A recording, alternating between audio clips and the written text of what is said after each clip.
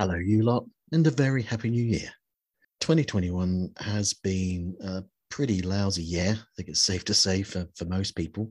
But something positive did come out of it, for me in any case, because in the early summer, I started this podcast and it's been incredibly rewarding on both an emotional and a creative level. Not on a financial level, but also it's meant I've met some terrific people along the way, some of whom have guested on the show or have regularly sent messages of support to me on social media. You all know who you are, and thank you so much. The podcast is now up to episode 32, which only dropped a day or two ago when I was talking to Toby Hadoke about the Scarlet Capsule and a lot of other stuff, including the play he wrote about Spike. And in the 6 or so months that this podcast has been going, it's clocked up nearly 7,000 downloads, which is extremely gratifying and encouraging. And thank you so much to all who've helped get the podcast to this point. Now then, regular listeners will have heard Joe Wisby of the wonderful Beatles Books podcast when he joined me back in November to talk about the epic 3-part BBC Arena documentary, The Peter Sellers Story. We received a ton of positive feedback, and just the other week, Joe actually dropped me a line to say he'd been in contact with the director of that documentary, Peter Lydon. And Peter said he'd be happy to talk to Joe about the making of the Peter Sellers Story, with loads of behind-the-scenes gossip and general stuff, which will be of immense interest to listeners to this podcast. Joe, in his guise of Goonpod roving reporter, with the word scoop written on a bit of card and tucked into his Trilby hatband, Joe spoke to Peter for about 40 minutes or so, and we thought it would be a nice bonus episode to welcome in 2022, and hope you enjoy it. Peter Lydon, hello, welcome to Goonpod. How are you? How do we find you today? I'm pretty good, actually, yeah.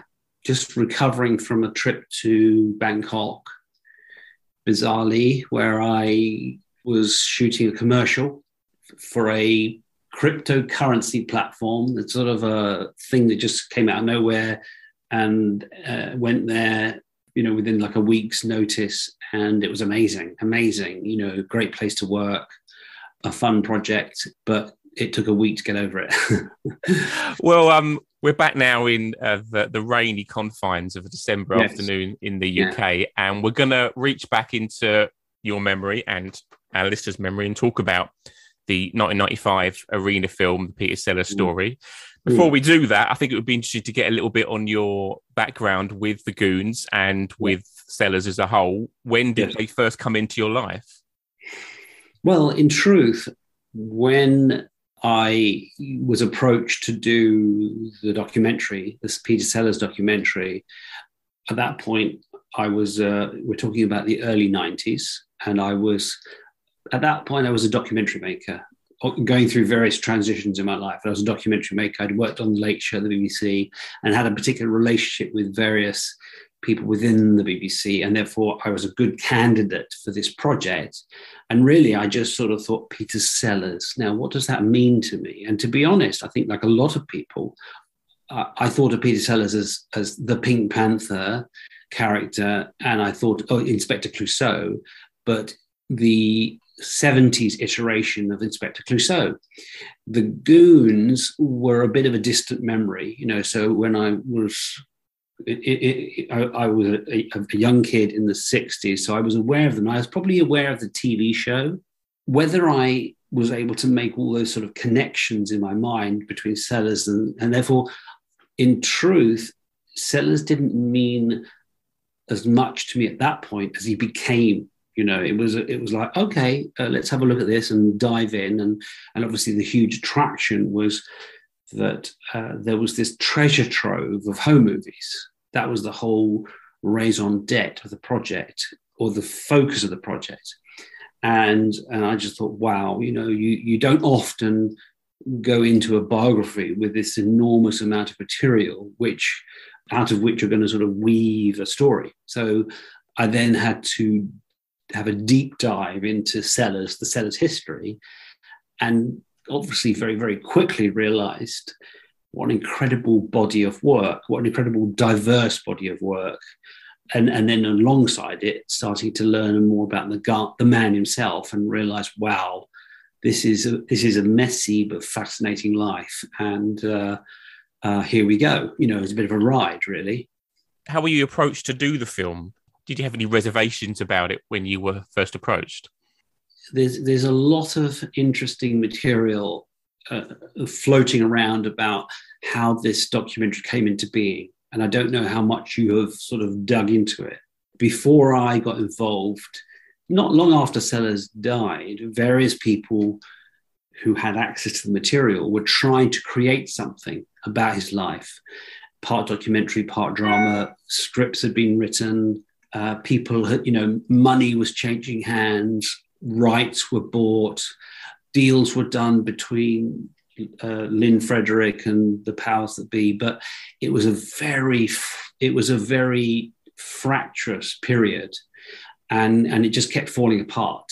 So it was a very kind of, I didn't realize how tumultuous it was until I kind of stepped into the breach. And at that point, it was an independent project for Chrysalis were making it as a one-off film for the BBC. But it was quite tricky. And I very quickly saw that it wasn't one film. It's got to be more than one film. And I think what was interesting was that I don't think Chrysalis, the people there, they saw it as a traditional biography that happened to have home movies.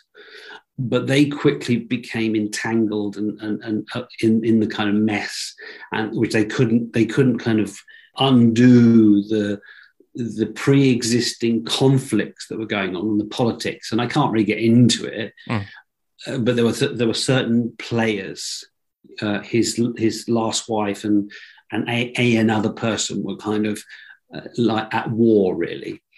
And what then happened is the BBC, at some point, I think I even walked away from it at some point because it was so messy.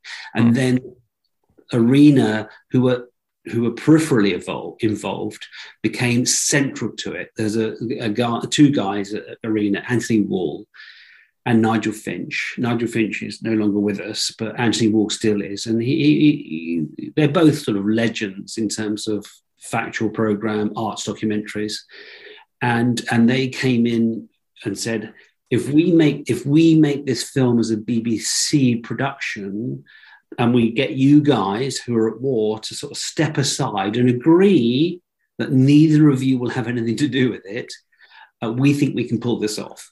And that's what they did. They basically kind of got the two people who were kind of really causing a problem to agree that if the other one wasn't involved, the film could go ahead. And so I was in the middle of that, sort of re-inherited the project, and then was able to say to Anthony, there's more than one film here. And he said, I'm sure you're right. And the beauty of it being an in-house BBC project is that there was a freedom to say, let's see what this is, let's see what it is. Let's see how big it is. And and we can go with it. We can expand the slot or slots. And the beauty of that was there was a certain point down the way, quite soon, I turned around to Anthony and said, there are 3 programs here. It's a trilogy.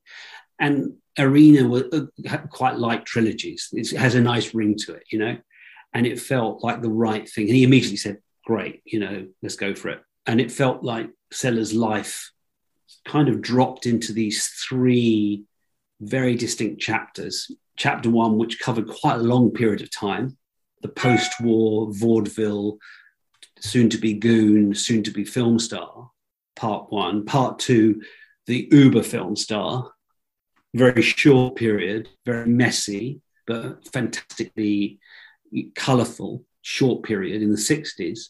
And then the sort of slow sunset, the sunset years, that went from like late 60s to his death, which was his sort of economic renaissance through the new Clouseau, and a kind of an artistic blip with being there. But the undercurrent of sadness and decline in a way. You needed that space to really explore the life in that way. So you mentioned the visual archive there, which as we know is the almost, I would say, the heart of the film in a lot of ways. If you could talk a little bit about that, two kind of questions around that. So that was always going to be the central kind of part of it. How much was there, first of all? I mean, if you could kind of give us a rough idea of how much there you were kind of given, and how did you choose the pieces that went into the film? Well, it's a very interesting story in a way. What I would say that they were literally in boxes, like several boxes of material. I mean, I would say it's hard to say how much, probably 100 hours of material, let's say. I'm just plucking a figure there. But a lot of it appeared to be unusable in terms of what we wanted to do, But I think what was really interesting, and this is a testament to Irina and to Anthony Wall as a storyteller, as someone who specialized in telling unorthodox stories in unorthodox ways, is that I approached the material. Initially, I approached the material as, okay, how do we tell Sellers' life story, and which bits of this archive is useful to illustrate it? And I got a certain way, and I sat down and looked at stuff with Anthony, and he said, I think you're looking at this material in the wrong way. I'm sort of recapping as much as I can remember, but the essence was, he was saying, you need to let the material tell the story. Let the material lead you, rather than, Sellers was this, did this, and then here's a bit of Sellers on stage, And what that did was that you started to look at the material more as happening inside Sellers' head. For example, there was a lot of stuff from the 50s. It was probably like Super 8, Standard 8, 16 mil, where Sellers would literally be he'd be in a car, maybe being driven, and he'd just film roads and bits of nothing really. I mean, stuff, if you'd shot it or if I'd shot it, it really would have no value, but it's Peter Sellers, it's Peter Sellers thinking that, there's something here. And so what then happened was that as soon as you saw the material like that, you could put it in, you could put some voice with it, you could put some music with it, you could start to tell a story of a man's view of the world. And I'm telling you that now, particularly as you know the films, but like if you see those films again, you'll start to think, oh, right, okay, I see what Peter means. There's this beautiful, just see things that are quite ordinary that actually achieve a certain poetic quality because of the way we're contextualizing it. So one of the great strengths of your film, many strengths of your film, is the numerous interviewees which you found and that were keen to speak to you. And I'd love if we could just talk about those for a bit and share some of those memories. Have you got let's start by saying, was there a particular favourite interviewee that you spoke to? Was there an experience that kind of really stood out to you? Sellers' first wife, Anne, was a gold mine, in a beautiful way. She was a beautiful person, and was just one of those people that's an egoless, generous, loving mother, and obviously a loving wife, who was able to look back at that experience for what it was, one that was amazing and colourful and painful, and in a way, something that she was in the end glad to get out of. She was a survivor, because she was the only wife who did survive in that respect. Sorry, Britt, but, in a sense that, she built a life outside of the Sellers universe, if you like. But she therefore had a very clear and beautiful kind of way of looking at their lives together. And of course, there were fantastic material of the two of them. And he loved her, theirs was a love story, and he did love her. And I think he always regretted destroying it, really, setting out to destroy it. but he couldn't not, just in terms of the nature of the man and what was happening to him. So she was a goldmine, and I loved spending time with her, and her parts of the film are really important in terms of, she really saw him for what he was, and yet saw how wonderful he was at the same time, So you couldn't have asked for more. So that's that. And then if you go to the other extreme, and someone like Blake Edwards, Blake didn't want to be in the film, but I worked on him. I mean, in those days, working on somebody means sending them letters.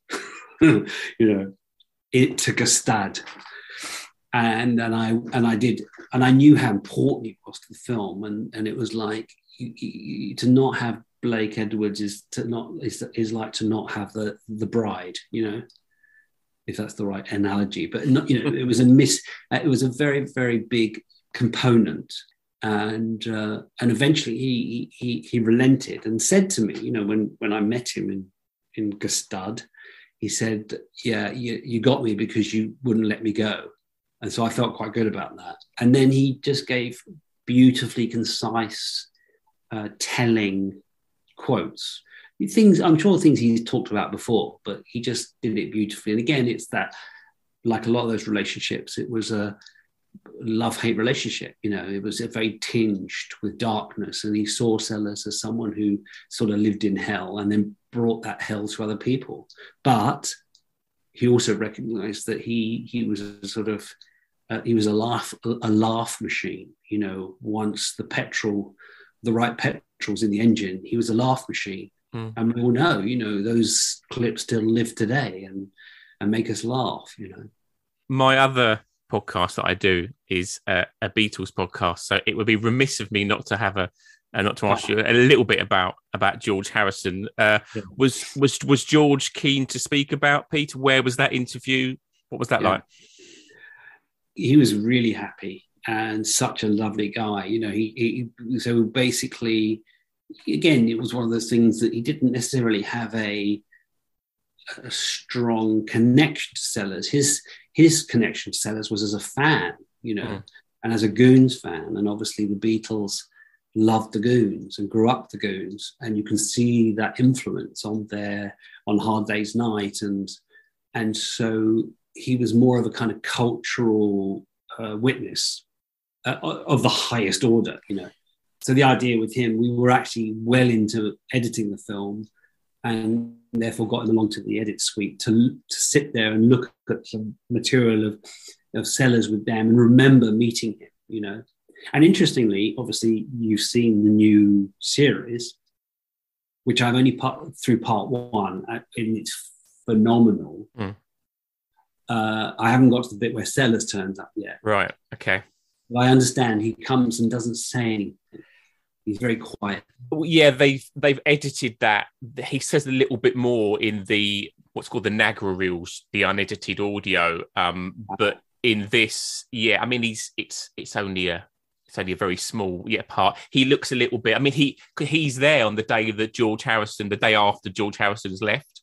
So there's just so obviously the atmosphere is tense, and Lennon's really kind of out there that day, and he's doing all these strange surreal bits to camera, and Sellers drops into that and looks with Dennis O'Dell, I'm sure is the film producer, and Sellers looks a little bit lost and a little bit out of it, but it's just that visual thing of having Peter Sellers and the Beatles there, which makes it worthwhile. Other interviewees then, Spike and Harry. Let's talk a little bit about his fellow Goons. They're interesting in the sense that they, particularly Spike, were friends throughout most of Peter's life. Did you get a similar sense from them of what kind of man Peter was when they worked together? Well, I think what you get is that clearly Sellers and Milligan were really, really tight. They were genuinely close and had a sort of a kind of chemistry. And I think I think Peter Sellers, as a funny man, was always sort of at odds with himself. As in, was he actually a funny man, or was he only funny with funny material? And I think Spike gave him was a sense that he could be a funny man with the right person. they gave each other permission to behave in a certain way. And I think he felt free with Milligan. And certainly in the past, clearly there's a sort of phases in Sellers' life where he felt free and non-self-conscious. And then I think he became self-conscious, so that when he revisited the Goons and revisited Spike, it was probably a little bit more sort of like trying to turn the tap on, And the difference is that Spike didn't have an on-off, whereas I think for Sellers it was harder to dig that stuff out. He could, and obviously Spike had his own kind of demons and problems. Spike was a funny man through and through, and he opened his mouth and funny things came out. Whereas I think Sellers needed, he needed permission. He needed the sort of fuse that Spike brought to it to allow him to be the sort of conduit of Spike's humor in a way. Does that make sense? Absolutely, yeah, fascinating.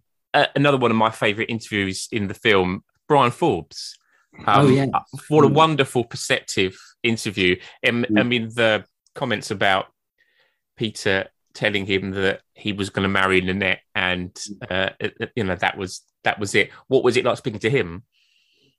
Great. With some of these people, they've obviously spoken many times about Sellers, but the difference is they were speaking within the context of something that was trying to tell everything. And what we had was we had Brian Forbes telling us what's what, and then we had Brian Forbes sitting in archive with Sellers and his wife, and so it's like, here's the proof, here's the story, here's the proof. Look at that relationship between Sellers and Nanette. It's there on film, and Forbes is sort of talking about it in a very light-hearted way. But I'm sure that it wasn't easy. I'm sure Sellers was causing. I mean, it's interesting that there was clearly a sort of delusional part within Sellers' makeup, where once he achieved a certain level of fame, it kind of made him think. It was like it gave him permission to behave in a certain way. It's like the whole absurd saga with Sophia Loren. Same thing. And I think he was a funny man. He made people laugh. Laughter drew them to him. They wanted to be in his sphere because of who he was, because he was funny, because he was a star. And then he projected something back onto the situation, which led it to spiral out of control. One of the main kind of angles of the film that came out in 2019 that we spoke about off air was Sellers' fractious relationship with his children. Now, in your film, there is several scenes where Michael and Sarah are sat watching some of the home movie footage that's peppered throughout the film. Was that an idea that you took to them? Was that something they wanted to do? How did they react when they were watching some of this footage? That was an idea I took to them. It was just kind of quite a good way to both use the footage and them at the same time, and just create that sort of triangle, them, footage, audience. And it worked really well. And obviously the other thing was they were sitting in the screening room of Elstead, where Sellers first lived with Britt. So it was all very meta, really, and because I got them to, I also filmed them within the grounds, looking around and relating to it. And because you wanted to get all these layers. Life is long, it was a long time since they'd been there. They spent a lot of time there at the time. So there was sort of all these kind of layers. And obviously Michael's journey and view was different to Sarah's. He's the son. It's a more painful process for him dealing with it, but also very interesting. And Sarah's sort of kind of once removed outside of it and just goes, you know what, I'm kind of over it, but I'm happy to go there with you for the purpose of the film. Michael wasn't over it. He was still, in a sense, still getting through whatever it was that was unresolved, if you like, and the bitterness, the relationship. At that point, I don't know at that point whether Lynn Frederick had died. She died when we were making the film. And obviously there was a lot of sadness and bitterness about what was left to them, in the will and everything. And my last question on interviewees is, you go to Elstead, there's this very, very friendly, very nice English couple sat in the garden, and they tell this story where Sellers goes to the property and kind of lingers around the gate for a bit and then is let in to walk around. Did you just knock on the door and say, did you want to speak about him, or was that something that they came to you with, or how did that kind of happen? Well, I mean, I knew that we needed to visit his homes, and so you had Chipperfield, you had Elstead, you had St. Fred's, we needed to go to all those places, and because they're ghosts, and obviously when I got in touch with them, it wasn't hard, and they knew what was significant about the place, so they were very into it. I don't remember whether they told me the story on the phone or whether they told me the story there, but I knew I needed to hear this story because it's all part of those films. It's all part of a man who is trying to construct a narrative of his life while he's living it, and then constantly going back and thinking, where did it go wrong, So music, we must talk about Andy Shepherd's amazing music, which is used throughout your film. Did you have an idea of what kind of music you wanted to use when you started the film, and how did you find Andy? Well, jazz was the obvious route because Sellers was a big jazz fan. He was a good drummer, as we know, but he was big into jazz. And so I kind of made a lateral jump thinking, okay, I need to find someone to write a jazz score. And Andy Shepherd's music, I didn't really know a lot about Andy's music at that point, but his name came up and I started to listen to his stuff and thought, well, if he's up for it, this would be great, and he was. It was a great opportunity. So what was great was that he very quickly started putting together temp tracks that I could use in the edit. So I was able to start constructing sequences around his music before he then went into the studio proper to record the actual soundtrack, if you like. So that was a real gift, and I think he was very proud of the work. And I sort of lost touch with him really, and I keep thinking I must track him down. He's still out there playing and stuff, The CD's available still. You can still get the CD. Yeah, I saw that actually. And, I feel that he's, in a way, I think he's very talented, obviously. And it felt like he should have done more film music because his compositions were great. And the way he was able to reference the films and the moods and, whether it was Pink Panther or whatever, it was just brilliant. You mentioned earlier, obviously, the film is in 3 parts. What was the most challenging kind of area of Sellers' life to document and to make into the film? Was there a particular part that was a real challenge to you? I don't exactly remember, but if I would say it was probably the last part. But it was also the part that was the most powerful in a way, but because you're trying to sort of, in most films, the 3-act structure is, set up, big second act and denouement, but this is different, because the 3rd act in Sellers' life is fascinating and tortuous, but it's got wonderful things in it, like the fact that the sort of backbone of the 3rd act of his life has got being there, and being there was his sort of salvation, and it told you that he was actually, that there was an artist in there, at least someone who understood what a piece of art could be, and went after it with a kind of doggedness which was extraordinary, and it redeemed him in a funny sort of way.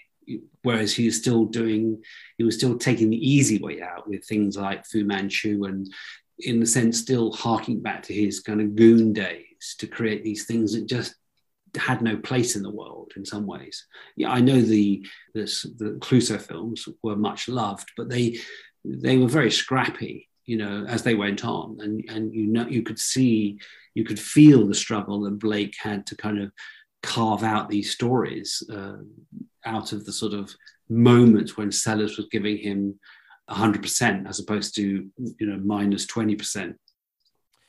You mentioned earlier that he used those 70s Panther films as like a safe option. The second part of your film ends where, as you say, he's maybe the most successful actor on, in Hollywood at that point. The heart attack is a key thing in 64, 65. Yeah. What happened? Why did he end up doing? I mean, some of those early 70s films were barely shown, not available, on home release and stuff. What happened, do you think, that meant that he had that fame and that success started to elude him?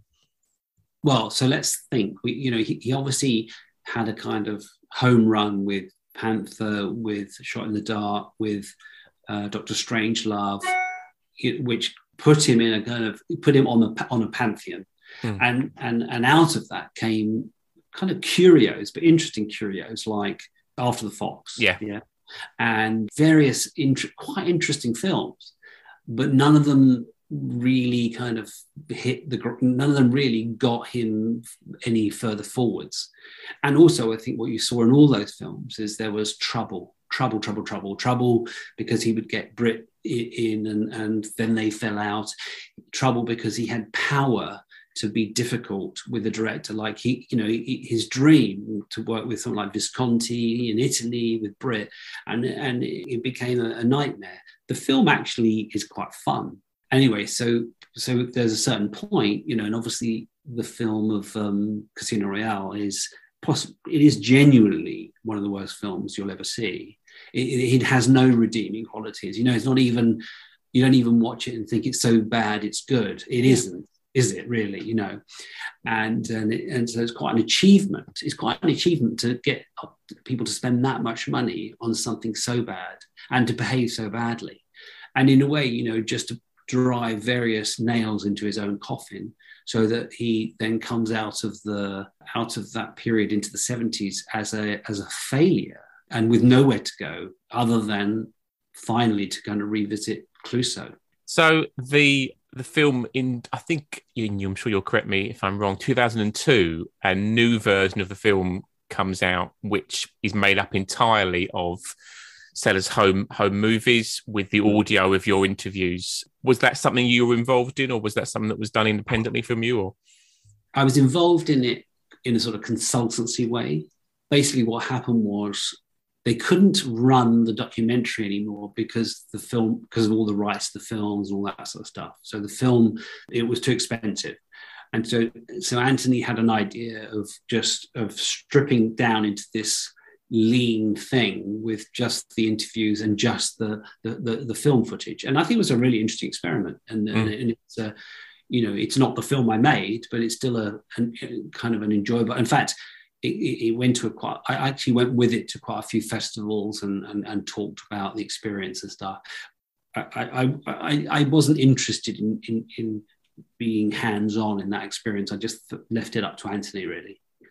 There is some footage in that's not in your film, isn't there? There's a few bits, I think, of home movie, obviously a home movie footage that's not in yours. So it's definitely worth owning, listeners, as a companion to your original film. What footage? Do you remember what footage?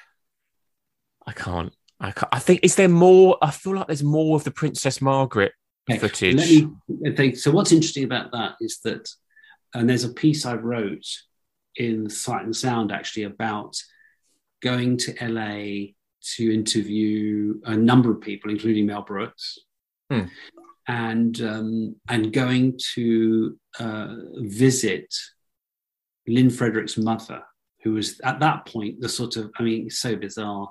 She ends up being the keeper of the estate.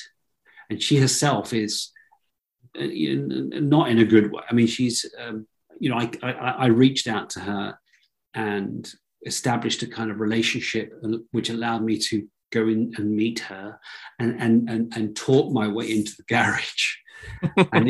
And in that garage was like a Aladdin's cave, a Sellers Aladdin's cave, And it was in there that I found more Super 8 footage of the Royal, a lot more stuff, which was actually quite interesting. You realize how much time Sellers and Britt spent with them, in Scotland or wherever it was. And I think a lot of it didn't really fit into our story, but it was very interesting to find. And I think but the most interesting thing was actually finding audio stuff that Sellers had done, on his little, was it a Naga or whatever it was, and he recorded stuff on, for example, when he was making Dr. Strangelove, he was recording interviews with people, and he did one with Ouija. Yeah. So everyone knows this now. But what was interesting was that I found the tape where he's talking to Ouija, and Ouija's got this voice that he then steals for Dr. Strangelove. And it was like proof, whatever it was, my case rests. This is the voice of Dr. Strangelove. It's Ouija. And I mean, Sellers says so himself, but to actually have him talking to Ouija on this audio is great. Absolutely. And also to find stuff of him interviewing Mel Brooks. And Mel Brooks had forgotten that he'd even met Sellers, right? He'd completely forgotten. And when I went to see him and reminded him, and then it kind of came back, and then he told me, and I might be telling you things you already know, but he then told me that he had offered Sellers the part in The Producers. And again, I think that this was a kind of a new information in a way. We all knew that Sellers loved The Producers, and he sort of obsessed about it and had screenings of it. But we didn't know at that point that he'd been offered the part, I mean, to me, that was like, whoa, that was what the exciting thing about making the film was, making these discoveries, So to edge toward a conclusion, how do you feel? So what are we now, 26 years since the film was released, more since you started to work on it. How do you feel about the film now in 2021? Well, I think it's, in a funny sort of way, it sort of it keeps coming back to life. And I think it's the nature of our times where we can see everything's out there. When I made it, it went on BBC, that was it, If you missed it, maybe you could have done a VHS recording of it. If you had that, but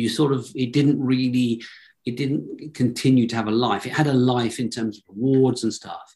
And I think that then it sort of came back to life once everyone could revisit things. And there was a guy who, I sort of realized about 5-6 years ago, and some guy who has some Tumblr thing, podcast type thing, who sort of found that I had it on my site and then started telling everyone about it at that point. I can't remember who he was now, but you know what I mean? I'm saying that I realized I had a resource here, something that was important at the time, and that there are certain moments when I can revisit it and take pieces out of it. And like when the thing happened last year, I kind of rode on the coattails of that and told people about that while telling people that, oh, by the way, I made this film, Yeah.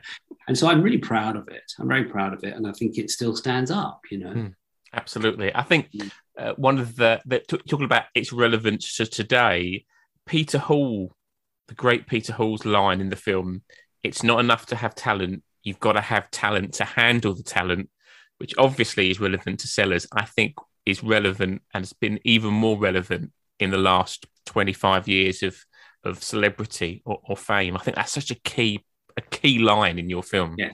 Yes. No, that's interesting. But I think Sellers was one of those early people who transitioned from one level of fame to another.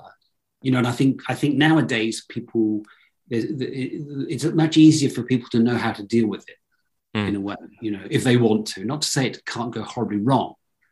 And but I think that back then it was you were kind of left to your own devices. And it's like with the watching the Beatles thing. Again, it's the Beatles. When you see those guys in that room, you think, wow, they are four of the most famous people in the world, but they all seem very grounded and sane because they have each other. And that was interesting. And I think when you're Sellers, You had no, you kind of jettisoned your kids, you jettisoned your wife, you jettisoned all the things that kind of defined you as this child of the 50s or 40s. And suddenly you're just this famous entity trying to feed off nothing. Well, it's a fine way to end our conversation. We should say as well that the film is available in full on your website. Am I correct? You are. Whether I'm allowed to. But I think there's an element of, I think with those things, it's like this guy explained to me when he was putting it on his website. He said there's still a kind of public domain commons thing you're allowed to for educational purposes or whatever it is, Educational, it certainly is for any Goon or any Sellers fan. So hopefully our conversation will have inspired many more people to go and enjoy your film. All we have to say is, Peter Leyland, thank you so much for your time. It's a pleasure. Good to meet you. Thanks so much to Peter and to Joe. And I'm sure you agree it makes perfect, almost sort of like a DVD extra to accompany the episode we put out in November. That episode and all the 30 plus other shows are all available to be listened to now, so please check it out if you haven't already. So I guess all that remains to be said is Happy New Year. I guess most of us will be having a fairly low-key celebration tonight, New Year's Eve, but look forward to seeing you next year. Bye.